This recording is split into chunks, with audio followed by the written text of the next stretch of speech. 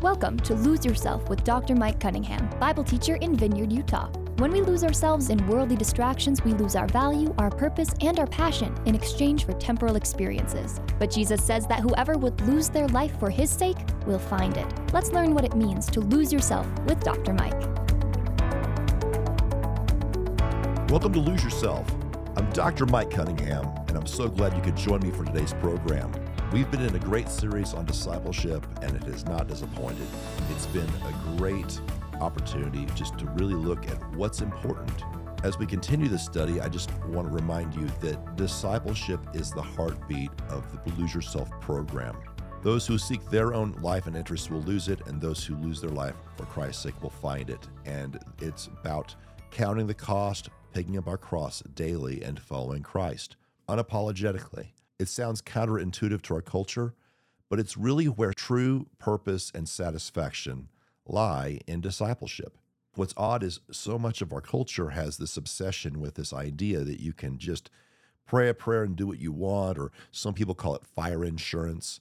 But though salvation is by grace through faith in Christ plus nothing, that is a statement that is more about giving the glory to God for something that we can't do ourselves. But that doesn't mean that we then descend into a life of sin or apathy. Grace is free. Discipleship costs everything. But it is where true contentment and satisfaction and purpose is found. And again, that seems counterintuitive to our culture, but we have to at times come together and persevere through so that we can understand where we fit in God's great, wonderful world and how we use for his purpose in his kingdom. And we've had a great series where we've talked about, in some cases, neglected conversations that we fail to have in church because a lot of times we're focused more on the day-to-day stressors or responsibilities that come with the upkeep of a church. I hope in these last few weeks we've talked about Core 4. If you're just trying to try out discipleship and you have no resources, then just take a Bible. Read a passage with somebody, talk about it, pray with them, and ask them, who's close to you but far from God? That's maybe not the most exhaustive way of doing this, and there's many wonderful curriculums and resources out there, but I want to put it out there that anyone can try this. Anyone can invest in the life of someone.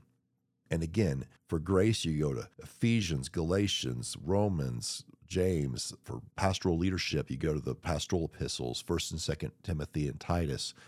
Servant leadership, Philippians, or you can pick a gospel. The red letters are always excellent, and do not neglect the Old Testament. Getting together with people and reading the Bible through every year, there's many different Bible reading plans, can be incredibly formative for us and lets us understand Scripture in context and be able to speak about it with authority. This year, I just wanted to get people empowered and excited about their faith because discipleship can be seen as legalistic. I want to just make the unpopular assertion that we're asking too little of ourselves and our congregants.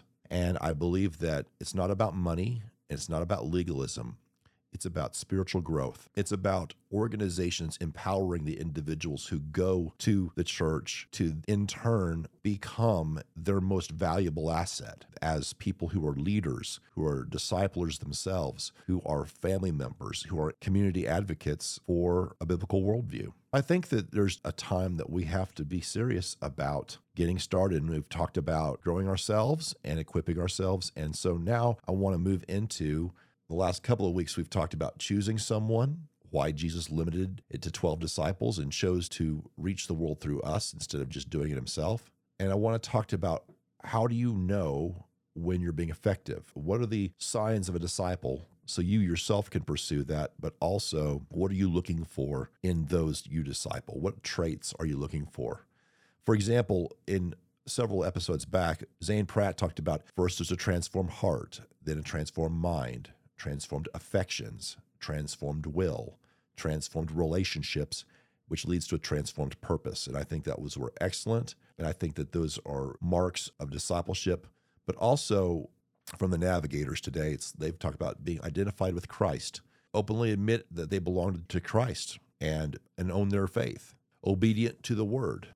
That's why Bible study and spiritual formation is so important, is because without the Word of God in our life, we're guessing. We're just making things up as we go along. And some try to bend Scripture to their own purposes and their own biases. But if you will take a deep exegesis of the text, which basically means if you will read the Bible for what it says and not what I think it says, it will transform your life and your heart. Because if you're projecting your own wants onto Scripture, you will err. But if you will then read it within context, it will speak to you. There's an old saying that says, a text without a context is a pretext for a proof text, which is a fancy way of saying you need to read the Bible in its time, in its language, before you apply it to your personal life. And so learning how to even read the Bible is important. But also memorizing Scripture, putting it in your heart, because we cannot navigate these uncertain times without knowing the text. So obedient to the words obviously is important. Then finally, there's the fruit. You say, Mike, what is fruit? I mean, obviously we eat fruit. The fruitfulness of Christ-likeness is found in different places in the Bible. John chapter 15, there's the vine and the branches. We've mentioned that several times. Galatians 5:22 and 23, with his love, joy, peace, patience, kindness, goodness, faithfulness, gentleness, and self-control. Those traits and those marks are evident to those who know us. For some, they're going to see that as a welcome change in your life. In many cases, they've either been praying for you or hoping for you to get yourself together, and that's okay. Just embrace that and say, oh, yes, I've changed, and this is a good thing. But others may not receive those quite as well, because misery loves company. And so does sin. For years, I was in youth ministry, and we talked about how teenagers have situational morality.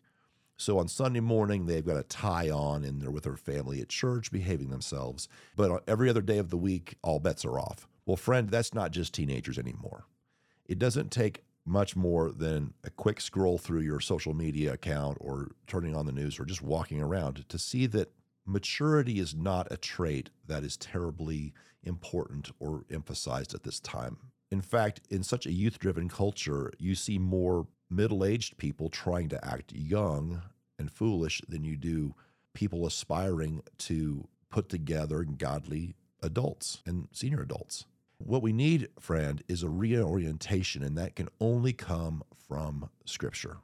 It gives us the authority. It gives us the wisdom that we need to be able to grow in our spiritual disciplines and in our devotion to Christ, but also God will begin to transform our character, and that fruit will become self-evident. I think it's interesting that even those who are critical of faith expect us to be this way, because they will even say, you made this mistake? I thought you were a Christian. On the one hand, I don't want us to go into some kind of legalism that's about pleasing others and prop ourselves up in our own character.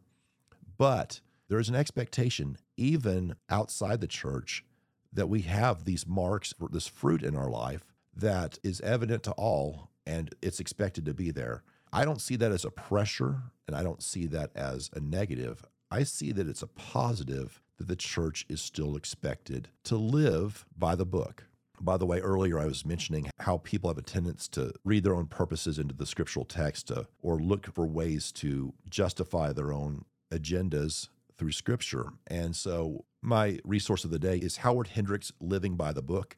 It's a great way to read that through and understand how to read and interpret Scripture on your own. And you can even use that book in a discipleship one-on-one with someone to teach them how they can read their Bible. Because, friend, here's the most important thing. The transformation is going to come through the Scripture. The transformation is going to come through the spiritual disciplines such as prayer and fasting. As people come to faith, they sometimes think they have to clean themselves up first. If you're discipling someone, I would expect them to fail on occasion. In fact, I would expect you to fail some, because we are human beings, but we don't stop there. Many people in the Bible failed, but they never quit. That's the beauty of this process, is that we're not done on this earth. It's the process. It's the journey is the value of this.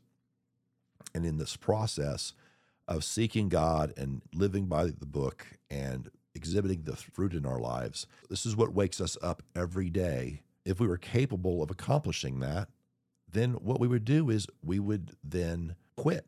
Many people, whether they won a gold medal or got a Grammy or had some, won a Super Bowl, many times they say the next day was the saddest day of their life because they were done. On the one hand, they have this sense of accomplishment. On the other hand, there was kind of a finality to that. Moving forward, understand that this discipleship process will go on your whole life and you will always be growing. And that's a good thing, that when we go to glory, we'll go having pursued this our whole life, and it enriches us and it helps us move forward. Because friend, perhaps you're out there today, you're stuck. You're stuck in your spiritual life. You got a point where you thought if you had achieved something or had some kind of experience that you were done. God doesn't have anything left for you. I see people who can even sometimes use scripture to explain why they don't need to be serious anymore. Friend, this journey is for the rest of our life. It wakes us up every day with a sense of purpose. It is something that God grows us through this process. It's for our benefit and for the benefit of those around us. And so, friend, as you're committing to make a disciple, it's important that we look at the marks, some of the things that you want to see for them is, first of all, have they identified with Christ? Are they willing to own it and say they're a Christian? Are they willing to commit to Bible reading and commitment to following what the Bible says, to read the scriptures with the right lens and read it for what it says and not what they want it to say, and let it transform their life? And that in turn produces the fruits of the Spirit.